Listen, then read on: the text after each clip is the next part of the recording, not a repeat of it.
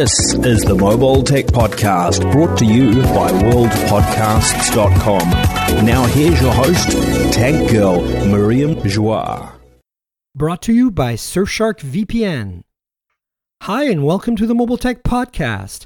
I'm your host, Miriam Joie, and today is Wednesday, March 11th, 2020, and my guest is Judie Stanford of Gear Diary. Hi, Judie. How are you?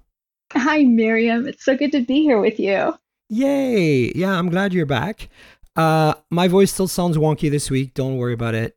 I don't have the evil virus. It's okay. Oh. It's just, I don't know. I've been feeling congested for the last couple of weeks. Maybe it's allergies. Who knows? I think it is allergies. Honestly, I think anyone with body aches, sore throat, a little bit of a low-grade fever, and coughing right now, it's probably allergies, but we're all thinking that we've got the virus. The virus. The virus. We're actually, we're not here to talk about the virus per se. I've been kind of dodging the subject on the show, but I think we should talk about not really the virus, but more like how it's affecting things. Towards the end of the show, we have some topics related to that. Because it's really making a huge dent on our lives as media and journalists and bloggers and YouTube creators right now. So absolutely. But the show must go on, and I'm excited about the news that actually dropped the day that I recorded the podcast last week with Ryan Hager, which is the Oppo Find X2 Pro and Find X2 Non-Pro that were announced, that were supposed to be announced at MWC, speaking of the virus. And those things this phone is batty. I have a review in it. I unboxed it yesterday. I haven't set it up yet. I have other things to do, unfortunately, but today is the day I'm starting to use it. So maybe next week I'll be able to tell you folks what I think. But this thing's a beast. And if you're, in another market than the US where people only know about Apple and Samsung, I think that this phone might be a really good alternative to the S20 Ultra. So, really? Yeah. What is your thoughts? Have you looked at the specs and the various I have looked things? at the specs. The first thing I want to know, though, is the review unit that you got. Did you get the black ceramic version? Because it looks really nice. No, they sent me the orange-red vegan leather with gold accents version, the which leather. I have to say is, looked a little over the top on videos and photos. But when I finally got it, I was like, oh, wow. It's so nice to have a phone that has a back made of leather again. Yeah. That tactile leather. feel. Yeah. It's nice. Yeah. So anyway, I got it. It's a beast. It's beautiful. It's a big phone. It definitely feels less beastly than the S20 Ultra. It's not as big, but it's still like one of those bigger phones. Yeah. Well, I like a bigger phone, and to be honest, I actually put in an order for the Ultra, and I'm not sure if I'll keep it, but I like a big phone, and I was playing with Michael Josh's the other day, and I really liked it in hand. So, yeah, back to the Oppo anyway. No, that's good. I mean, we're going to be doing a lot of comparisons anyway. So yeah. So let's run down to the specs real quick. First, the base specs of everything. Snapdragon 865, of course. X55 modem for 5G. Now, because this is a Chinese phone and it's meant for most of the rest of the world, it does not have millimeter wave 5G. It only has sub-6, which probably makes it a little smaller and lighter. It does have a 4,260 milliamp hour battery, which is pretty good, but definitely not to the scale of the 5,000 milliamps on the Ultra. It has but aren't they saying it only takes 38 minutes to charge that battery, though? Which to me is incredible. So yeah, that's the kind of the killer. Yeah, the killer thing here is that it does have a 65 watt charging capability. That's crazy, right? Yeah. So the charger that comes in the box is about the same size as like a MacBook 12-inch charger. Like it's a pretty sizable brick, and it's very much so. This is Super VOOC 2. VOOC is what Oppo calls their super fast charging, and it's very much the same technology that's used by OnePlus. You have to understand that. And I think you know this, Judie, but not necessarily my audience, that Oppo and Vivo and OnePlus are all part of this group called BBK in China that shares technology. And that's why, a lot of their specs end up very similar, right? Because of it. And so the fast charging, the what used to be called DAS charging and now it's called whatever it is called now on OnePlus is the same technology. So now this is like the latest of Oppo's SuperVOOC, which is SuperVOOC 2.0, and it's 65 watt. You can charge the entire phone in half an hour. Yeah. That's Crazy. insane. So now you need a proprietary charger, as I said, the big, large. It's not just like you can find a MacBook USB-C charger that's 65 or more watts and plug it in and hope it will work. It doesn't work like that. It doesn't use PD. It supports PD charging for, I think, up to 15 or 20 watts or something, like regular, high, what we normally think of a high-speed charging. So it's compliant with PD, but it's using a proprietary, essentially, cable and charger. And the cable doesn't look proprietary. It's USB Type-C, but it needs a special cable. It won't feed the amount of juice into the system unless it sees both the charger and cable at the other end. Interesting. And the same with OnePlus. If you try to ever use the OnePlus charger with a normal USB-C cable, it just doesn't charge fast anymore. It gives up. So that's the same thing, except the brick is bigger. And the way they're doing it, Judie, is they actually charge 2 batteries inside the phone in parallel. So instead of one big battery, they have 2 smaller batteries, and they charge them simultaneously. What's the reasoning for doing 2 batteries like that? I mean, because I get you it can on charge something much that's faster. a flip phone, but okay, you can charge much faster. They've been doing this with their SuperVOOC for about a year now.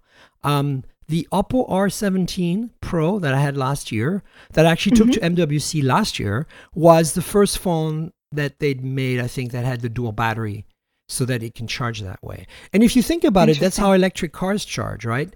They don't charge the entire pack. They charge these modules inside the pack all simultaneously, right? And the nice thing about this is that it puts a lot of the heat outside the phone, right? You don't have the charging circuits inside the phone, etc. Yeah, it's pretty clever. In fact, when I unboxed my phone yesterday, I plugged it into I was lazy. I didn't want to find a European adapter for the charging brick because I had a European prong. And I was just like, oh, I have a OnePlus charger here. I'll just plug that into it. Now, it wasn't a Super VOOC. It was the old OnePlus charger. But it says, charging with VOOC 1.0. Like, it actually tells you what it's using. Oh. It says like, That's good. It says, slow charging, then it's like basically charging off of like a, USB port on your MacBook sort of thing. Or even worse, like, the brick that comes with the iPhone, like the 5-watt brick, Yeah. So that's what would be slow charging. Like, and then it would say charging rapidly if it was PD. I mean, these are not the exact words it uses, but I'm just kind of paraphrasing. And then it tells you what level of VOOC it's using. It doesn't say like it's using, it says like Super VOOC or VOOC. It doesn't say like which version of Super VOOC it's using. But in my case, I plugged it in and it charged it in about an hour and a half because it's the old VOOC technology. But I was like, oh, look at that. People always say, a lot of PR people in particular. I honestly, it's funny to me that it's the same with Honor and Huawei. Same companies really, but they don't want you to say that at all. They get really mad if you do. But I feel the same with Oppo and OnePlus. It's like, look, your chargers, even though they're branded differently, work. They recognize. Like, how are you not part of the same group of companies? Like, you are sharing technology. It's a fact. Anyway, it's very impressive. But the downfall, the bad side of this, Judie, is no wireless charging on this phone. Yeah, that's not good. Which, as you know, Samsung has been doing forever now, including reverse charging, including on things like the Galaxy Z Flip, which we're going to talk about a little bit further. But it's interesting to me how, even this is a $1,200, $1,300, if you translate the price, flagship from Oppo, and it doesn't have wireless charging simply because it's not a thing for the BBK group. As you know, it's not a thing with OnePlus phones either, although there's rumors that the 8 is going to finally get wireless charging. So I was kind of let's talk realistically, though. I mean, I love wireless charging, and I love it to the point where there are a lot of times when I will not put something on a case, like a pop socket or something along those lines, because I don't want anything that's going to interfere with wireless charging. But I know that there are other people who don't really care. They just want the faster charging that they can get from being plugged in. Do you think it's that big of a deal if a phone doesn't include wireless charging in 2020? I think it's starting to be a hindrance. I think a year ago I would have been a little bit more easy about it. But I feel like today, if you're making a phone that's $1,300, Screw Yeah. you for not having wireless Yeah. charging, okay? It's like, give me the wireless charging. You're charging me enough. And I understand. I've had this conversation with people at OnePlus, and so I can only assume that the entire BBK group has the same philosophy on it. Is that they don't want to introduce wireless charging on their phones until they can charge at 30 or 40 watts.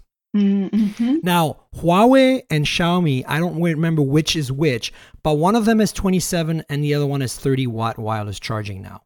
I think the Mate 30 Pro that I have, that's actually my backup recorder right now for the podcast, that thing's using, I want to say 27 watt wireless charging. Now, you need a custom charger from Huawei, custom wireless charger to make that happen. You can still charge at 10 watt on any Qi charger. That's the big problem, right? Like in the same way as Oppo, a super fast charger is not the same as Huawei's super fast charger, like wired charger. Like, you know, the Mate 30 Pro chargers at something like 35 or 40 watt with the charger in the box. But, you know, in the same way, like these are not PD, these are not like standard. So there's no standard. Yeah. So for this for this Huawei and Xiaomi wireless charging technology, fast wireless charging, 30, 27 watt, whatever it is, they are not, first of all, they're not compatible with each other. And secondly, they fall back to Qi, thankfully, just like the wired charger falls back to PD. But it's like, until we have a standard, I think this is going to be an ongoing problem for mobile tech. It is an ongoing problem. Didn't we run into this with the Pixel 3 as well? I mean, it would wirelessly charge, but it had to be Google's proprietary one to get a faster charge. Yeah, very annoying. I have the Google Pixel stand on my desk because my main phone is always a Pixel. And Same.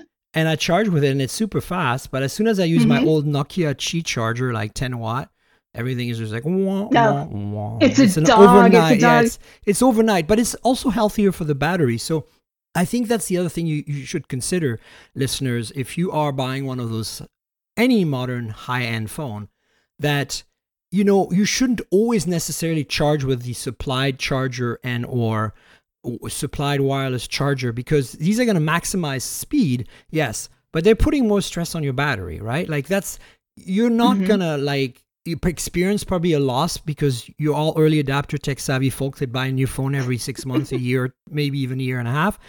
So you're not going to notice in that time. But if that phone makes it in the hands of somebody in the secondhand market, they're going to start noticing battery deterioration faster. So keep that in mind. It's hard on the batteries, no matter what you do. It's the same, you need to mix it up. Yeah, it's the same with charging my Tesla. Tesla says, you know, if you supercharge all the time, you're going to see more degradation than if you plug it into your wall outlet or use like a level 2 standard charger half the time. So it's a compromise, right? It's like on a road trip, of course, I'm going to be supercharged because I don't want to wait around while I'm having lunch, right? I wanted to go as fast as I can, and I'm willing to take that hit in longevity for the performance of the speed of it. And it's the same, I think, if you're charging your phone overnight, I really strongly suggest find yourself an Apple brick, plug a USB-C cable into it and charge overnight. Like, it'll be charged in the morning after 6 hours, don't worry.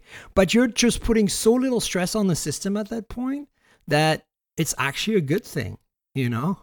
Yeah.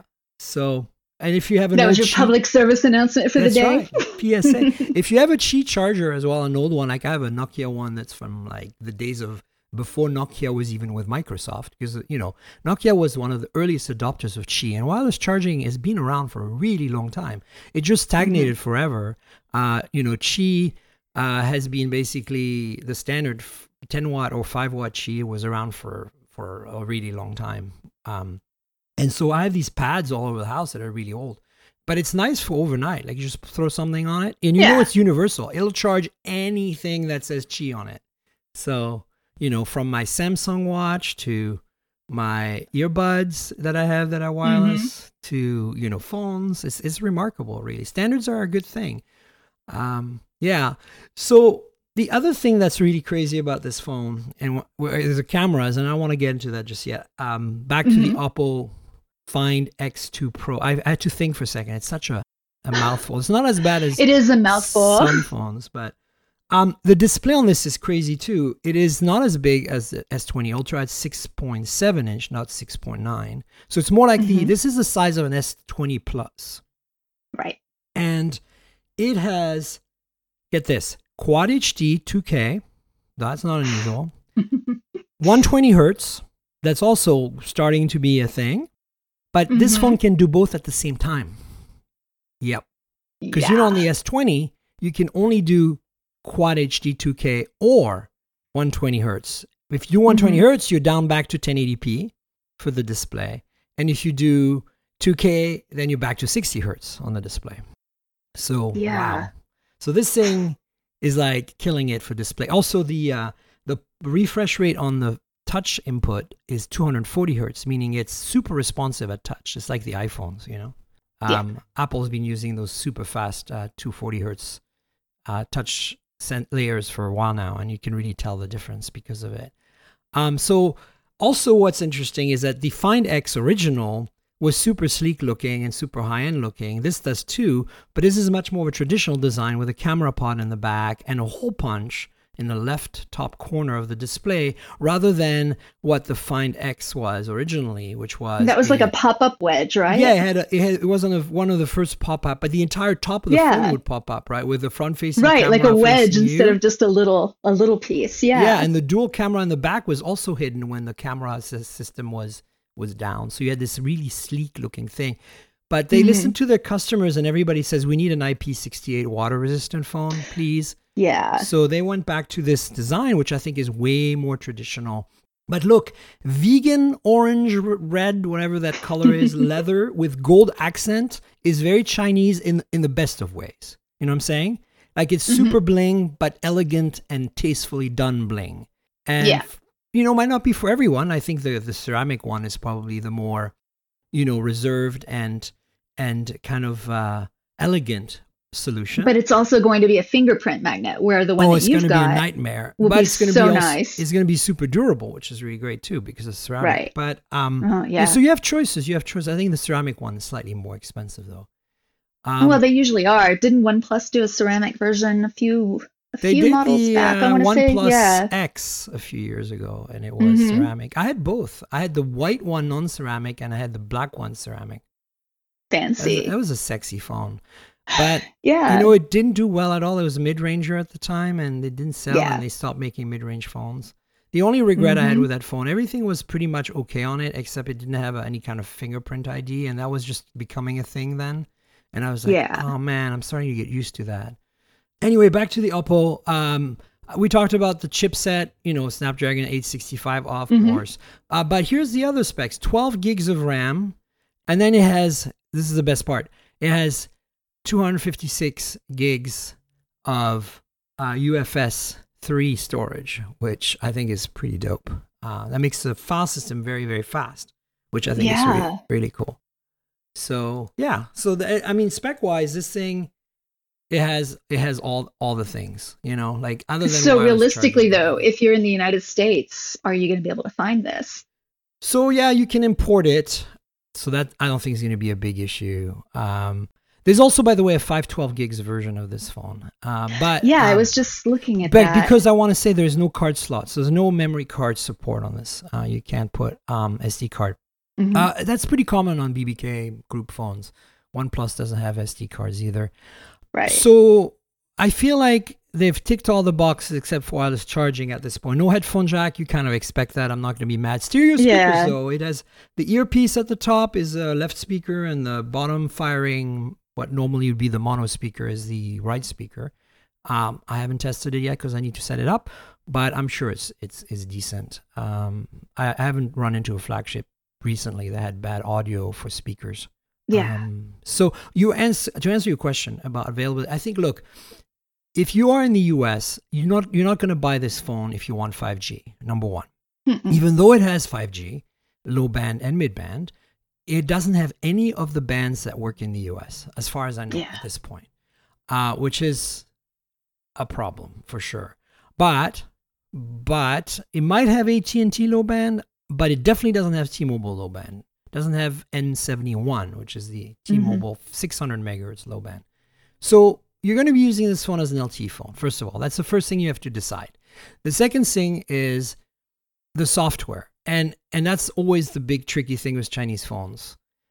It's gotten better, as you know, from using Huawei and Honor phones. They've really improved drastically their user experience to make it more I don't know, I'd like to say palatable to the Western tastes in terms of like what we expect an Android experience to feel like, rather than trying to copy iPhone behavior. They're trying to go, oh, well, we're going to do our own thing, or we're going to try to copy Google's behavior a little more. And we're seeing that on this phone as well.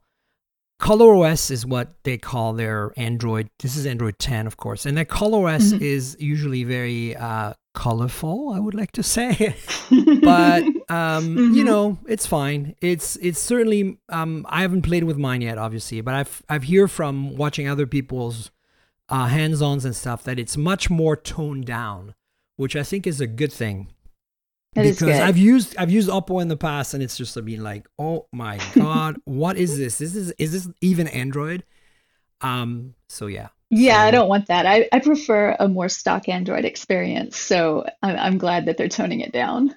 So that's the other thing you should be aware of. So when you buy this phone, no 5G in the US, not going to happen. So that's a big question mark, right? The next thing is having an OS that you're not quite sure when it's going to receive updates. You're not quite sure if you're going to like it because, you know, it's not very pure. But here's the thing. I have found that with all these Chinese phones, and I've used all of them, Xiaomi, all the ones that have kind of problematic skins, which is Xiaomi, Oppo, Vivo. Vivo is the worst right now still, I think. And Huawei, Honor. I think Huawei and Honor and Oppo have really made the most effort. Xiaomi is still a little out there. All getting better. And Vivo is like, oh my God. It's very strange. I haven't used a Vivo phone in a while, so maybe it's better now. But it's to the point where, like, for a while there, you know, the settings turning on and off Wi-Fi, those shortcuts, instead of being at the top, we're at the bottom, like an iPhone. Oh yeah, that's weird. Yeah, like stuff like that, and you're like, no, hashtag nope. This is not happening. This is Android, people. Okay, right? But you're not going to get any of that here, so it's fine. So that's the other thing to keep in mind, updates, things like that. But here's the reason why you should consider this phone over an S20 Ultra. If you are going to buy this phone as an import through one of the trusted importers, it'll probably be sold on Amazon from some of the trusted importers. It's the cameras you need to buy this phone for. This thing is insane.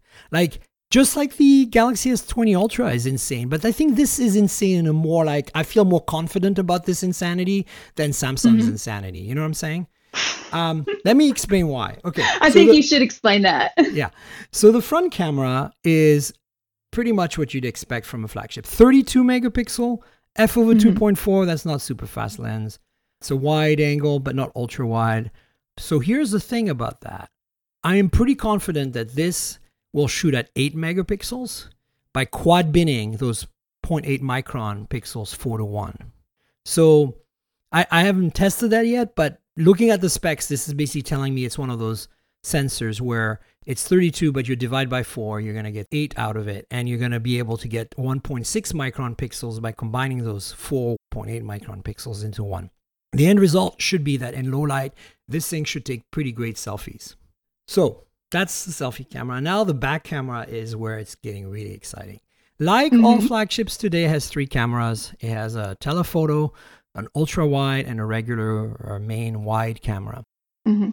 And the numbers on paper don't look crazy. Like, this looks very much like super high end, but not like 108 megapixel like the S20 Ultra. Not 64 megapixel or whatever, 48 megapixel on the telephoto like they're doing. Nothing like that. It does, however, use Sony's new IMX689 sensor, which is the cat's meow in terms of sensors today. It's a new sensor, so we don't really have any other phones with it yet. But everything that I've read about it tells me this thing is going to be killer. And here's why. Sony the year before actually, came out with the IMX586 sensor. It's a 48 megapixel sensor. It's the first 48 megapixel sensor. And it's on a lot of phones from 2019. And on most of these phones, it's a really good sensor. It does the pixel binning, quad Bayer, so the output is 12 megapixel out of 48. And it has 0.8 micron pixels, and it bins them 4:1. So that hasn't changed with this new sensor. What's changed is the pixel size. Instead of 0.8 microns, they've gone to 1.12 microns for each pixel. Meaning you now have 1.12 microns times 2, which is massive amounts of light. So So for somebody who's not super versed in what all of that means, what will it mean for them when they take a photo it with this means that camera? you should be able to do some incredible low light photos with this camera. And then combined, and this is for the main camera, and combined Hmm. with an f/1.7 aperture, which is a very big aperture, means it lets a lot of light into the camera. It means, again, low light. This thing should be a low light champ. Should be a killer, yeah. Correct. Now, Samsung's doing something similar with the 108, but they're doing a binning of 9 pixels instead of 4. So basically, the way binning works is you have a bunch of pixels on the sensor, right? It's just like a screen in reverse, right? You have like pixels, but they, instead of creating light like a display would, they gather light. And the more light a pixel can gather, the better the quality. So think of it as buckets. Imagine you've created an array of buckets on the floor in your garden. You've just put say you put 16 buckets, right? You have 4 by 4. If it rains, the amount of water the buckets can hold is the amount of lights those pixels can gather. As you know, depending on the size of your bucket, you're going to get more or less water, right? Right. This is exactly the same thing. So if you see a small pixel size on a sensor, 0.8 micron, for example, less than 1 micron, that means the pixel, instead of buckets out there, you have cups on the ground, right? So now when it starts raining, meaning you're trying to take a photo, it's going to fill up real fast and you're going to run out of ability to capture that light, and you're not going to get as much light, and you're not going to get as much water, and your picture is going to suck. So Yeah. now instead, if you have buckets, it's better, right? So that's always been the principle. But imagine now, if you were smart, what if you put a lot of cups down, a lot of them, and instead of buckets, and now you have 48 million of them instead of 12 million buckets, right? So imagine it rains now. 4 of those little cups next to each other can be considered one bucket, yeah? Because all 4 of them together contain more water, aka light. So that's what pixel binning does. When you see sensors with 108, 64, 48 megapixel, even 32 for the front facer on this Oppo, it's not the pixel count that matters. It's how they combine those cups into buckets. It's called binning. You make a bin of pixels. And a bin usually has to be a square thing.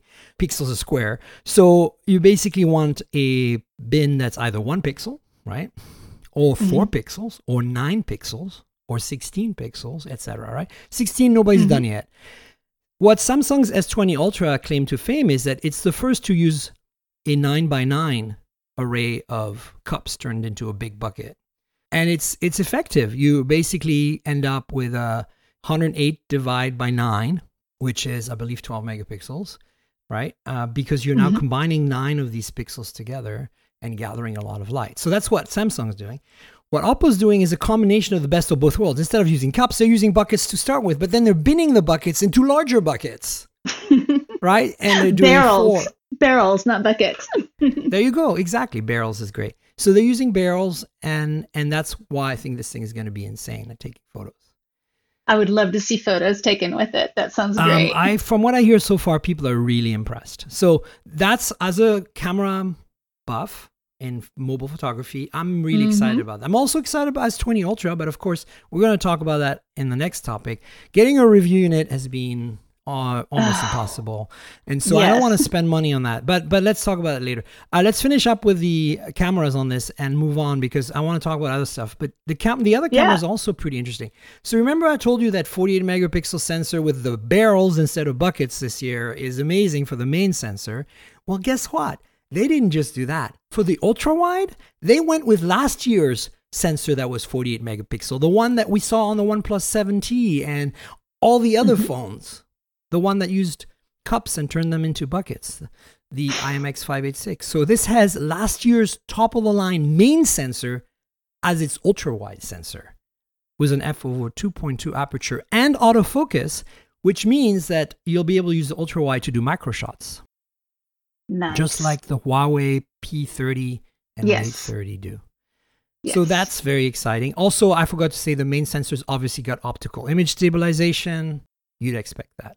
Now, finally, the telephoto, the zoom lens, is a periscope lens, like one of those folded lenses, just like the Galaxy S20 Ultra, just like the P30 Pro last year. It's 5 times optical zoom.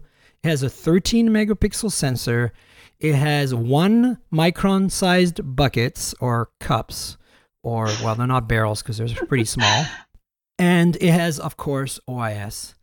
So this camera system on paper is like, wow. And just like the camera system on paper for the S20 Ultra is wow, except for the S20 Ultra, it's wow. Then you start scratching your head because you're like, how are they doing this exactly? Whereas with this, it's wow. And you totally immediately understand and go, oh, okay, this is really, really good specs. And there's nothing to discuss here. It should be really great. And as you know, right, Judie, because you've done this for a while. No, for a while. Specs don't mean anything, right? It's in the proof is in the pudding, right? So exactly. But here's the thing. Oppo has not disappointed me over the years in terms of imaging. They've always been super solid. They're kind of like one of those hidden gems where it's like Xiaomi. You pull out a Xiaomi phone, you take a photo, and usually it's great. Mm-hmm. So you got to give them credit for that. So that's it. That's the Oppo Find X2 Pro. The non-Pro version doesn't have a folding like telephoto lens, and it doesn't have... It basically they sacrifice on the camera side a little bit to reach a lower price point, but pretty much everything else on the non-Pro version is similar. Very much like the S20 Ultra versus the S20 Plus, for example. Mm-hmm. Yeah. So that is it. So we started talking about the review units. So the reason I'm bringing it up is because Samsung's been super stingy about review units in the last year. It's accelerating. It's getting worse. Even the top publications only got 1 day with the Z Flip, which is crazy. So I decided to go ahead and buy one, and I bought one. I bought a Z Flip with my own money. I'm going to return it, I'll be honest. I can't really afford to keep it. I love it, though. It's flipping great, is what I said in my unboxing video. It does have a fantastic build. I really was impressed with the one that I played with, and I could see where, like, throughout the day, especially if you were at your desk or something, you might leave it flipped open all the time, maybe sitting in the charger or something, and then being able to just pocket it. I love it. I really do. I looked at the Moto and was not nearly as impressed with the hardware. So Samsung made something that I think people can be proud of, something that they'll enjoy pulling out of their pocket. And I noticed that you bought the unicorn color, of course. Yeah, of course I bought the unicorn color. I actually had to wait quite a bit, which is part of the reason I'm so behind, because I could have gotten the black one. See, this is what irks me, Judie. Let's go on a little rant together, because I'm sure let's rant. The thing about Samsung and the review units, like if they had reached out to me and said, Miriam, we have very few devices, and when we do have devices, we're going to give them out to the top publications for a day. And please keep this to yourself. I would have been, you know what? Great. I'm going to pre-order one. I'm going to go ahead right now, as soon as pre-orders go live, and pre-order one. I didn't know this until later. Yes. And then now I couldn't get one. I couldn't even pre-order one. It took me this long to get my unicorn version. Yeah. And now I'm so behind the news cycle that thankfully this is, not my main gig. So I'm not dying from the lack of SEO income, but I can imagine for small publications like yours, this is a killer. You don't have access. You have nothing, right? Well, and that's the thing too. Had I thought that we would get a review unit, I wouldn't have ordered, and I probably put off ordering a little longer than I should have, just because I was kind of hoping, but that's okay. It's okay. We aren't going to be the first, but when I do a review on it, I know it'll be good. It'll be as thorough as I can possibly make it. And I think my readers appreciate that. But I also appreciate the other sites that get them immediately, where I can take a look and check it out. But I was lucky enough to be able to go into an AT&T store here before any of them were actually out. And I was able to play with them there. It was nice. Yeah, so that's when I was able to decide that I would really be happy with the Ultra versus the Flip, which was my first choice. And I don't know. We're going to see. I'm hearing disappointing things about the cameras on these, but I'm hoping that updates will take care of those issues. And yeah. Yeah. We'll so see. For me, the thing is, I feel like there are two separate phones that I need to get my hands on no matter what. And this is, the ultimate goal. If you're like us, this is for our listeners.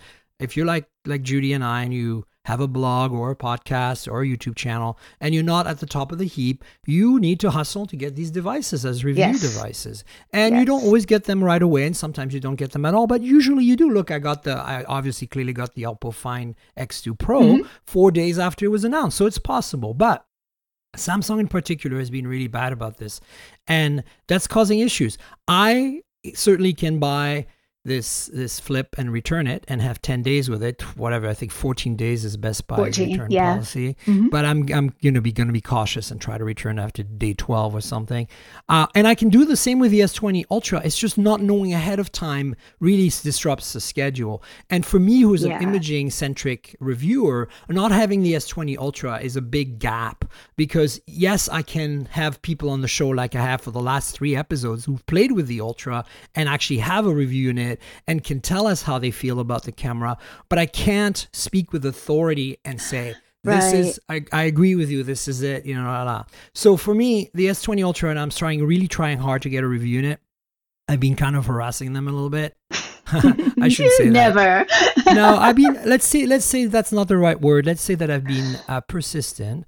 Let's see what happens.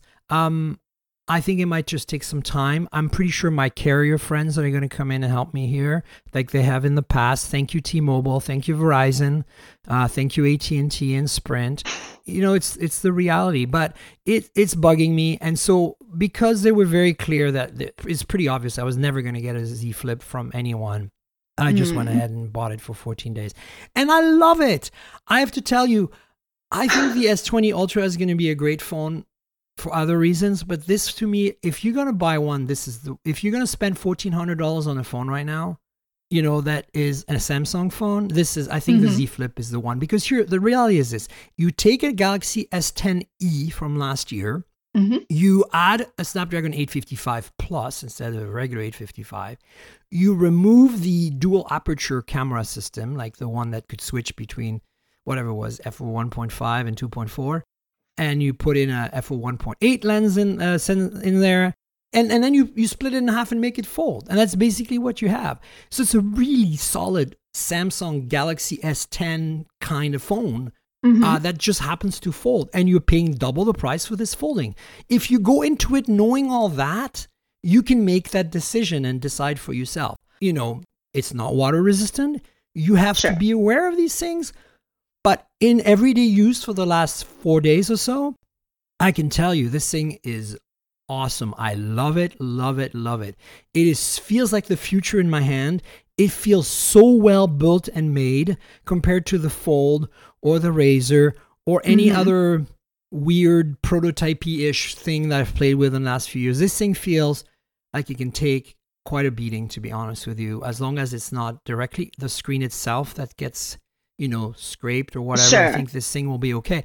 I've got it in the supplied transparent plastic shell that snaps on the front and back, so that if I were to drop it, it wouldn't get scuffed up.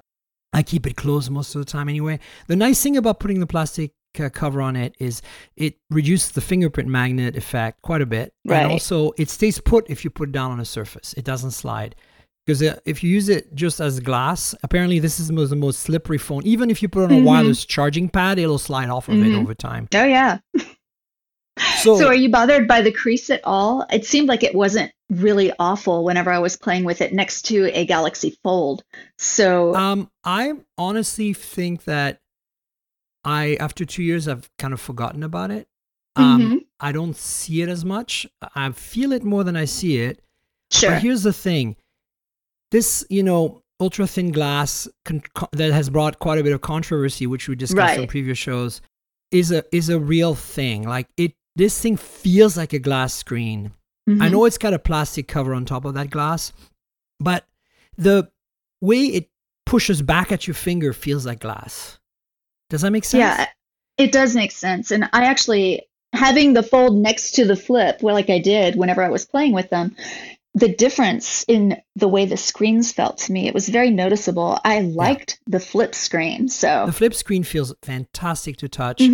Honestly, look, this phone is killer. If you want to be the hot kid on the block and you can afford it, and you were gonna buy some like flagship and you don't need the latest, Like this is absolutely a solid phone all around. I have no issues with the camera. I think the camera is really solid. It's very much like an S10 last year was. Of course, you don't have a telephoto, but as I said, it's like the S10e. Yeah. And I love the fact that it's got the fingerprint sensor on the side, like the S10e, because it's fast. You don't have to worry about all the, the S20s right now. A lot of people are complaining that the ultrasonic sensor is still wonky. The S10 had that problem last year. You'd think that Qualcomm and Samsung would have fixed this by now, but no. Like the Oppo that I have, the Find X2 Pro, and all the other modern phones I've been using have an optical sensor instead. And that thing is bulletproof, right? But I still prefer a fingerprint sensor on the side or the back, because on the display, you have to look at it. You have to know where to press. It's right. Disruptive. Whereas I can reach in my pocket and tap on the back of my Pixel 3 XL or tap on the side of my Galaxy Z Flip and know it's unlocked. Before it comes out of my pocket, it'll be unlocked. It's done. I don't have to guess. That to me, there are some advantages to this design. And I mean, look, so far, absolutely don't think it's for everyone. But if you have the money and you want a flagship and you're a careful person, but you want something that stands out and that is really and you want to experience the future, go out and buy a Z Flip.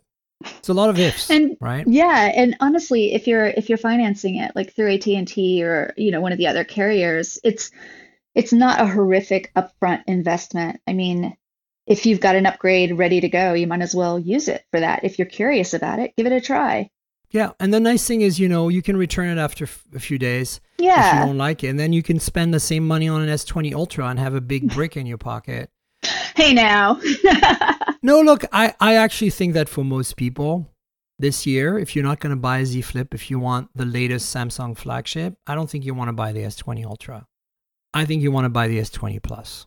I agree with you on that. It's size though. I actually, holding that in my hand and seeing it next to my Pixel 4 XL, I was like, but here's the thing, Judy. Have you played with the Note 10 Plus last year? It's almost the same size, but it's sleeker, it's lighter. It's honestly feels even more futuristic because that's even more bezel-less than the S20. All three of the S20s, in fact, because the S20 no longer have the waterfall display, for better or for worse. Which, by the way, that's one of the things I don't like on the Oppo Find X2 Pro that we just spent half an hour talking about. I didn't mention it has a waterfall display that it goes over the sides, like the OnePlus 7. I'm not a fan. Not Pro, a fan. Like the OnePlus 7 Pro. I don't like it. I like a I'm flat glad screen. that Samsung has gone back to a regular, more flatter screen on the S20. But here it is, though. If you look at the S20 phone, that design, it's very generic and boring. You look at the Note 10 Plus, that thing looks like it's the phone out of the future. There's almost no bezel anywhere. And to me, if you want a big screen phone right now and you don't want to spend a huge amount of money, buy a Note 10 Plus or buy the S20 Plus. But here's the only reason you want to buy the Ultra, in my opinion, other than maybe the biggest screen that you can buy today, I would say it's the camera. But the problem is the camera is super flawed. Everybody that I've had on the show right now has told me that because, as I said in describing the specs are wow, but then scratch your head because there's a lot of stuff it doesn't make much sense and is a very big gamble. It shows there is a lot of stuff that isn't sorted yet because they're really bleeding edge. And I want to, I want to thank Samsung for pushing the envelope in imaging by going bleeding edge and doing something that makes us scratch our head. But the reality is, from everything I'm hearing right now from everyone who has all three phones, S20s, that the Plus is the one. The Plus is the one. It has all the awesomeness of the Ultra and none of the camera quirks. As long as you don't plan to zoom 30 times every time you take a photo, you'll be fine. Right. Well, I guess I've got 2 weeks to figure out. Yeah, that's right now the thing. The 108 megapixel sensor gives you tons of detail, more than most phones. But autofocus on it is, because it's such a large sensor, autofocus is really, really problematic. And this is not just something that can be fixed in software. This is the very nature of the optics of the system. And they're going to improve it, but it's never going to be as good as a 12 megapixel sensor that's smaller, like that's what on the S20, or 48 megapixel sensor on the Oppo. And that's the reality because of the physics of it. And then the crazy zoom they did is crazy because it's a combination, it's a hybrid. It's a combination of a large sensor cropping and an optical zoom. And that brings a whole bunch of issues along with it. But it's pretty solid up to 30x, which is very impressive.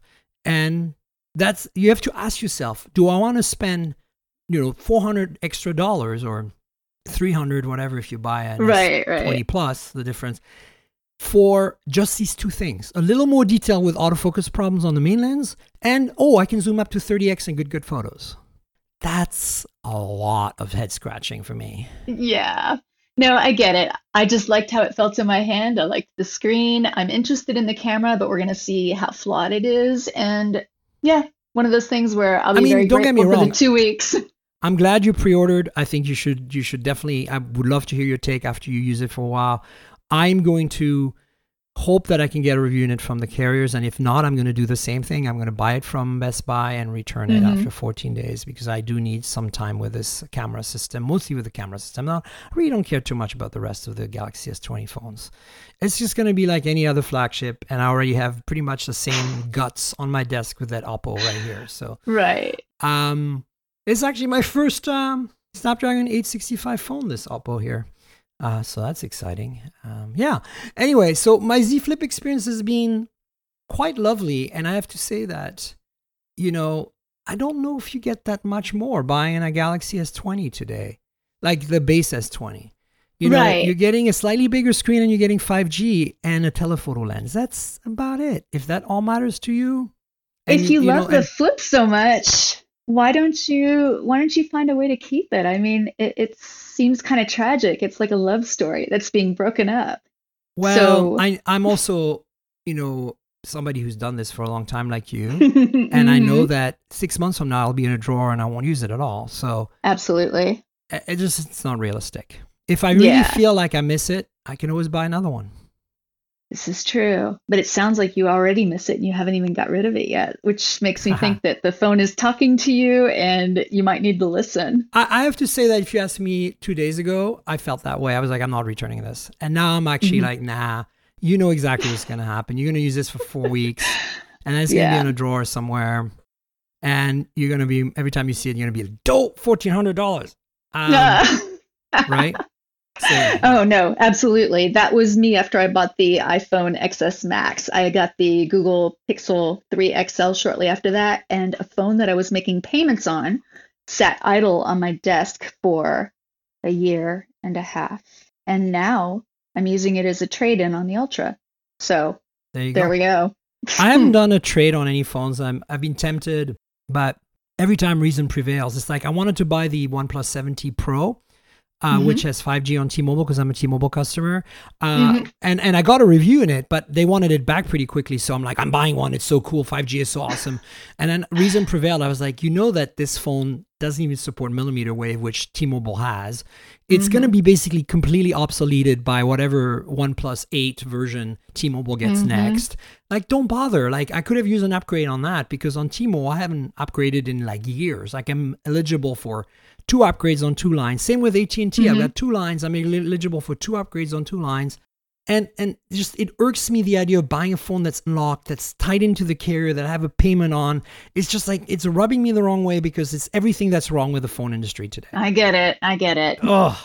I know. I could have bought that Z Flip from AT&T on an update, but instead I was like, nope, I'm going to buy it from Best Buy, unlocked. I would have bought it from Samsung Direct because they have a $0 refund policy, return policy, where there's a restocking fee for Best Buy.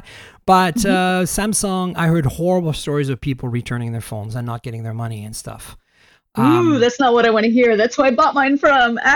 I'm sorry. Like I did a lot of research, and the squeaky wheel gets the grease, right? In the sense that you're going to see more negative stories in various forums, and you're going to see positives.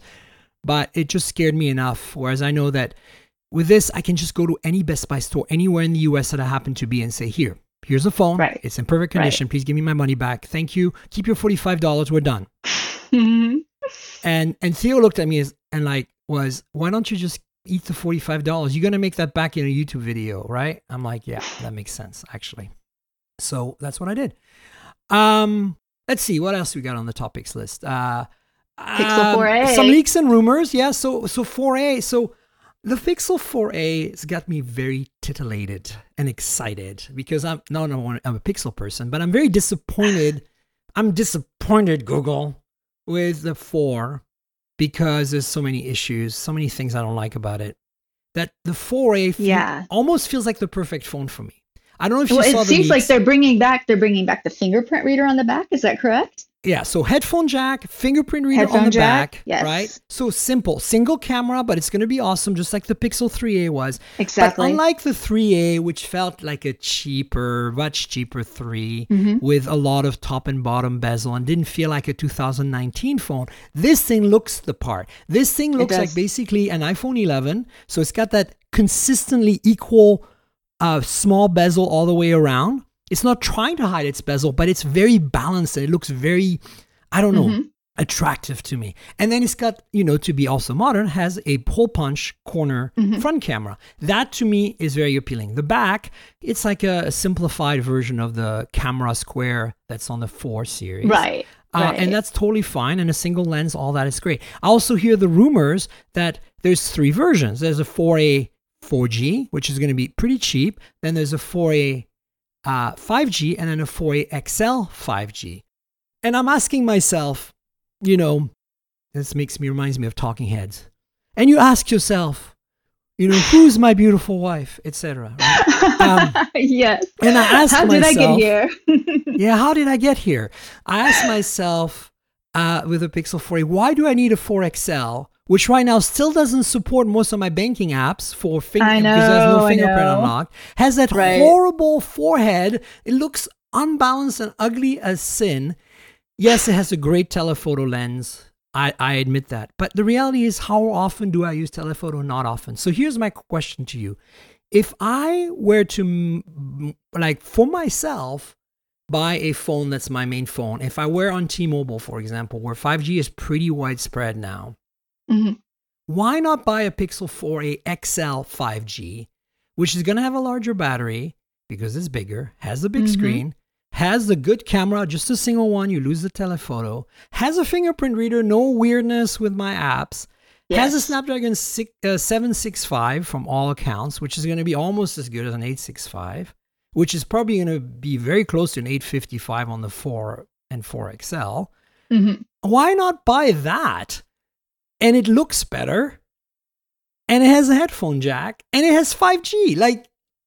I'm much better. And doesn't it start at $399? Isn't that they're throwing that out there as the starting price, which I think honestly, was the even at $500 as well. Yeah. Even at $600, that thing's a steal compared to a Pixel 4 every day of the week. This is true. So this is my question to you. I actually really feel that it's very possible that my next phone, my daily driver that I'm going to keep for a year, might be the 4A 5G XL.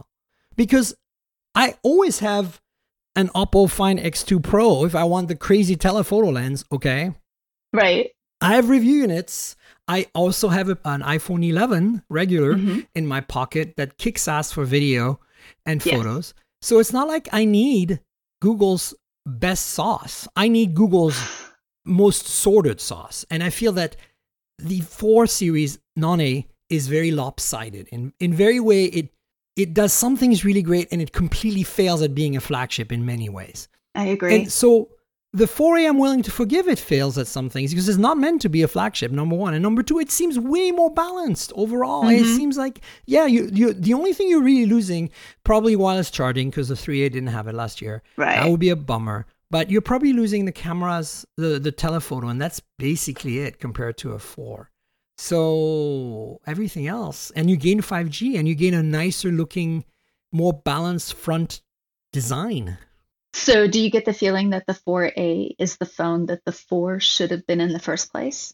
I think the 4A should be the design of the 4. Right, the design. I mean, obviously the guts are more crank it to updated 11 in the 4. In the guts, What I think the 5 might, if they're smart and they're listening to us, which I don't think Google is, because Google is in their own little universe going la la la, covering their ears at the entire industry. I think the Pixel 5 should be the 4A's design with the best guts money can buy, 5G on tri-band, and triple lens system in the back with a telephoto, ultra wide, and regular, because they didn't do the ultra wide, and I'm still butthurt they didn't do the ultra wide. I think everybody is, yes. And I don't want any bezels. I don't care about the Soli radar chip. If you do the Face ID thing, you better have also an in-display fingerprint sensor for all these apps that don't support your new APIs. Exactly. I mean, get it right, Google. It's not complicated. If you're gonna if you're gonna sell a phone for $1,000 like you do, I expect a hell of a lot more. Yes. No, I agree. I mean, for this to be this many months after it came out, I mean, Yeah. I'm still having to manually enter my passwords into so many of my banking I know. apps. And it's like, why was this not addressed? I mean, went back guess to my Pixel 3 XL. That I did. I I'm know back you on Pixel did. 3 Every XL. time I see you, you pull out two phones, and one of them is the one you use every day, which is your 3XL, and then you still have the 4XL on you. And I'm just like, why should you have to do that, though? I know. I Don't don't get know. me wrong. I hate the 3XL too, but for different reasons. Lack of RAM. Well, you can find something to hate about every single And phone the that's out there. bathtub notch is terrible. But anyway, it's better still than the 4, in my opinion, for my needs. So, anyway. Moto Edge Plus rumors. There's been a bunch of rumors around this flagship. Finally, a flagship from Moto. We don't know much about it, but it looks killer and supposedly has a headphone jack. Wow, a flagship with a headphone jack? Yeah, that's kind of crazy. I mean, this is not the first rumors. I've skipped the other rumors, listeners. So if you read up on, I'll put a link to an Android Police story. My buddies at Android Police here. It definitely looks like we're getting a super high-end flagship with very much the same kind of crazy display as the Mate 30 Pro, where it wraps more than halfway down the sides. Yeah, I'm already not a fan of that, but the other things Neither look am I. interesting about it. Yeah. The bottom line is this thing looks pretty kick-ass, and it's Moto, so it could be good. I hope this is not just an exclusive with Verizon or something. Could be a really like that. solid phone, hopefully. They do that all the time. Every time they it's like, look, we made a great phone, and then pow, oh, I accidentally shot myself in the foot by making a Verizon exclusive. Oh. So Yeah. I don't know. I guess we're gonna see. I mean, I've been disappointed by some Moto things, their cameras, things like that. So I'm wondering if this will be much better. Yeah, I mean, look, bring it on. It's time for Moto to give us a real flagship, not one of those Moto Z, blah blah blah. Yeah. Well, I mean, some of the other specs look good. I mean, it's got a huge battery, 12 gigabytes of RAM. Can't complain about 5,000 that. milliamp hour battery is the rumor. Yeah. The display is only 1080p and 90 hertz, which is interesting considering now we're looking at 2K displays of 120 hertz. But hey, look, I'm not going to complain. I was sick and tired of these, Moto Mod phones. Not that the Moto Mods were, I mean, they were cool, but we're kind of over that now. And then the G series has always been super solid, but it's not a flagship, okay? Like, give us something we can sink our teeth into. And this is 5G, and I don't know, looks cool. But yeah, like it says here that it would be a 2 version of Verizon and rest of world. That immediately tells me that they're going to have a Verizon exclusive, and that is just like, go home, Moto, you're drunk. Yes, okay. I mean, basically. Well, let's see. I mean, basically, these phones, well, not the Pixel 4a, because that was supposed to come out for I/O, which is canceled, as we know from last week's show. Everything's canceled. Everything's canceled. There's a couple of virtual events coming up. Yeah. That are Nokia, basically Huawei. the what I quote unquote not MWC, as I've been calling it, the trade show. Here are some not MWC news, which is basically what should have been announced at MWC. There is rumors of a Nokia 5G flagship that could be launched at some virtual event on March 19th. This thing has the James Bond merch tie-in all over it, apparently. So it's going to be supposedly the phone that James Bond uses in the new movie. That has also been delayed because of the virus, by the way. Right. It's supposed to have like a Kevlar case or something. Anyway, I'm happy and looking forward to seeing a Nokia flagship again. A real like the Moto Edge Plus, like something no reservation, and not something completely weird and out of left field like the Nokia 9 PureView was, but something that is more like, okay, let's follow tradition and let's polish the edges and make something solid that doesn't try to reinvent the wheel too much. So I'm on board. Like, I'm a big fan of what Nokia's been doing, even in their third reinvented iteration of themselves. Right. I have a lot of fondness in my heart for Nokia, so I really hope that this is a good phone for them and it does well. Yeah, and then the the final virtual event is going to be, Huawei. we don't know Yes. where it's going to be because it's virtual, but I think it was meant to be in Paris originally, is the rumors. Yes. But March 26th, we should finally get the reveal from Huawei of their flagship P40 Pro and P40 or P40 series Yes. imaging monster, which will compete directly with this Oppo Find X2 Pro that we discussed at length, and with the S20 Ultra, which we also discussed at length. So I'm super excited. I have made a request already for reviewing it. So hopefully that will happen. I am pretty confident it will happen. It might not happen right away, but I did get a Mate 30 Pro eventually. So Yes. hang tight. And hopefully we can do the GMS thing where we can trick the phone into regaining all of its Google abilities, which I've done with every Huawei phone and Honor phone I've received since the ban, and it's worked very successfully. I have proper Google support on all my phones, so it's very exciting. I'm excited about the P40 because Huawei never disappoints when it comes to imaging. I agree. I agree. So yeah, it kills me that this is still going on between the United States and Huawei because I feel like they're the phones that I feel push the other phone manufacturers to like do better. And if we're not even getting access to these phones in the United States, it's like what will compel Samsung or Apple or anyone else to keep pushing boundaries other than just, but you know what? A ray of hope here is that I'm seeing what Oppo's doing with this Find X2 Pro. And I feel like by not making like this crazy, almost prototypey thing like they did with the Find X where the top slid up and stuff, they're doing much more of a mainstream design here.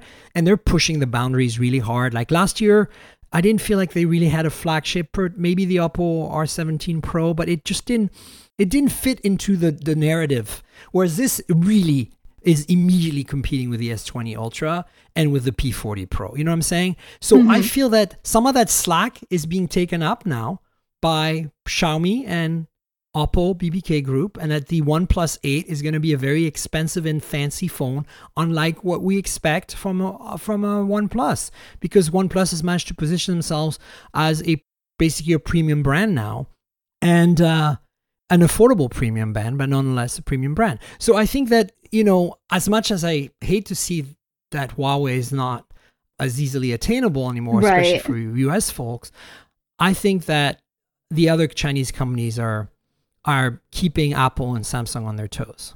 I feel that they are stepping up, but I also feel like most people in the United States will not have heard of it. No idea. Yeah, they have no idea. And I mean, obviously the people listening to your podcast or looking at our sites, they know, but the average person who walks into a carrier store and buys their next phone, all they know is iPhone, Samsung. That's it. And maybe LG. But that was true when Huawei wasn't banned.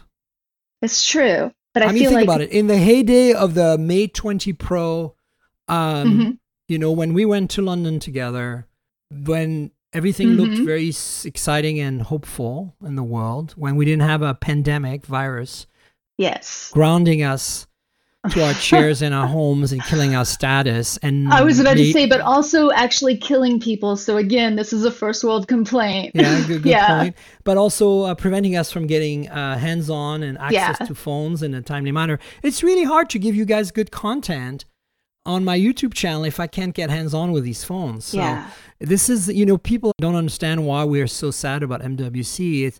It's so many things here. It's the fact that, as journalists, it's one of the few times of the year with CS that we all get to hang out. Yes. Because we are so used to working virtually. Like we talk to each other on Facebook and WhatsApp and Telegram and other media all day long, all the time. But we don't see each other until we go to these trade shows. And then getting our hands on the stuff so we can report it back to you folks is the thing. And so this, virus obviously is a big deal in many ways. Are way more disrupting to the economy and everything else and to people's lives than our little petty issues. But it is affecting our businesses, and you should be aware of that. If you are in a position to support us through our various donation system, for me, it's PayPal. For some people, it's Patreon. Please do. Please click through the ads, because it does help us and does keep us alive. So be aware of that. Click our ads. Yeah, we should wrap it up. Do you want to tell folks where they can find you on the internet, Judie? Yeah, I'm at geardiary.com, and you can also find me on Twitter at geardiary, and our site on Twitter is at geardiarysite. That's right. You should all go there and check it out. It's exciting. Thank you, Miriam. That means a lot to me. It's so great.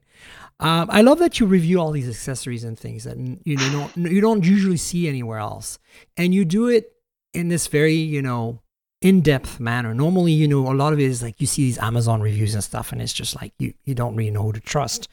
If you're looking for trustable reviews, go to Gear Diary, folks. Trustable. I think you just made up a new word. Trustable. Yeah, I like trustable. Very good. Yeah. So anyway, you know where to find me on the internet. I'm at Tank Girl. That's TNKGRL, like the comic book character Tank Girl without the vowels. On Twitter and on Instagram, that's my handle, at Tank Girl. You should do the Twitter thing if you want to correct me about something on the podcast or comment about something on the podcast or basically discuss the podcast, because there's really no unified way of commenting on a podcast. So go on Twitter and talk to me there. Instagram is where you'll find pretty pictures of phones and of things taken with phones, because I like to take lots of photos with phones. Mm-hmm. And then there's a YouTube channel. It's youtube.com/mobiletechpodcast. Duh. And you can get some great videos there, like my unboxing of the Galaxy Z Flip. Very soon you'll see an unboxing of the Oppo Find X2 Pro. I also do review videos and hands-on videos and stuff. So from like last week, we had the LG V60 hands-on on there. So check it out. It's pretty cool. It's a nice visual complement to the podcast. And if you listen to the show by accident, you just happen to pick it up somewhere and you want to subscribe, go to mobiletechpodcast.com and please do subscribe. Do tell your friends. If you are on one of the podcast platforms, we're on Google Podcasts, Apple Podcasts, Pocket Casts, Spotify, and other places. Look for Mobile Tech Podcast or Tank Girl there. And please rate or review if you have the ability to do that on your platform. It would help us a lot. And now I'd like to take a minute to thank our sponsor, Surfshark VPN. Surfshark is a VPN service that makes online privacy protection easy and attainable. Surfshark encrypts all internet traffic sent to and from your devices and ensures that your IP address remains hidden to make sure nobody can see what you do online. On top of that, they block ads, trackers, malware, and phishing attempts. And unlike other VPN services, you can use it on as many devices as you'd like simultaneously. I use it when I travel to protect my privacy when I'm on open Wi-Fi hotspots, and say I want to access Netflix US when I'm in the UK. I can do that with Surfshark VPN. Another example is the other way around. Say that I'd like to see a UK show on Netflix, but I'm in the US. Well, Surfshark VPN lets me do that. So that's how I've used Surfshark VPN, both while traveling and when at home. And now I'd like to share the love. I want you to try out Surfshark for yourself with my exclusive limited time deal. Click on the description below or go to surfshark.deals/mobiletechpodcast. That's surfshark.deals/mobiletechpodcast. Thanks to Surfshark VPN for sponsoring the show. So that's it. That's the show. Thank you so much to our sponsor, and thank you so much to you, Judie, for being on the show again. I really appreciate having you on. Thank you for having me, Miriam. All right. We're going to have another show next week, folks. So please stay tuned for that. And until then, cheers, everybody. This has been the Mobile Tech Podcast with Tank Girl, proudly presented by worldpodcasts.com. You can visit us online at mobiletechpodcast.com.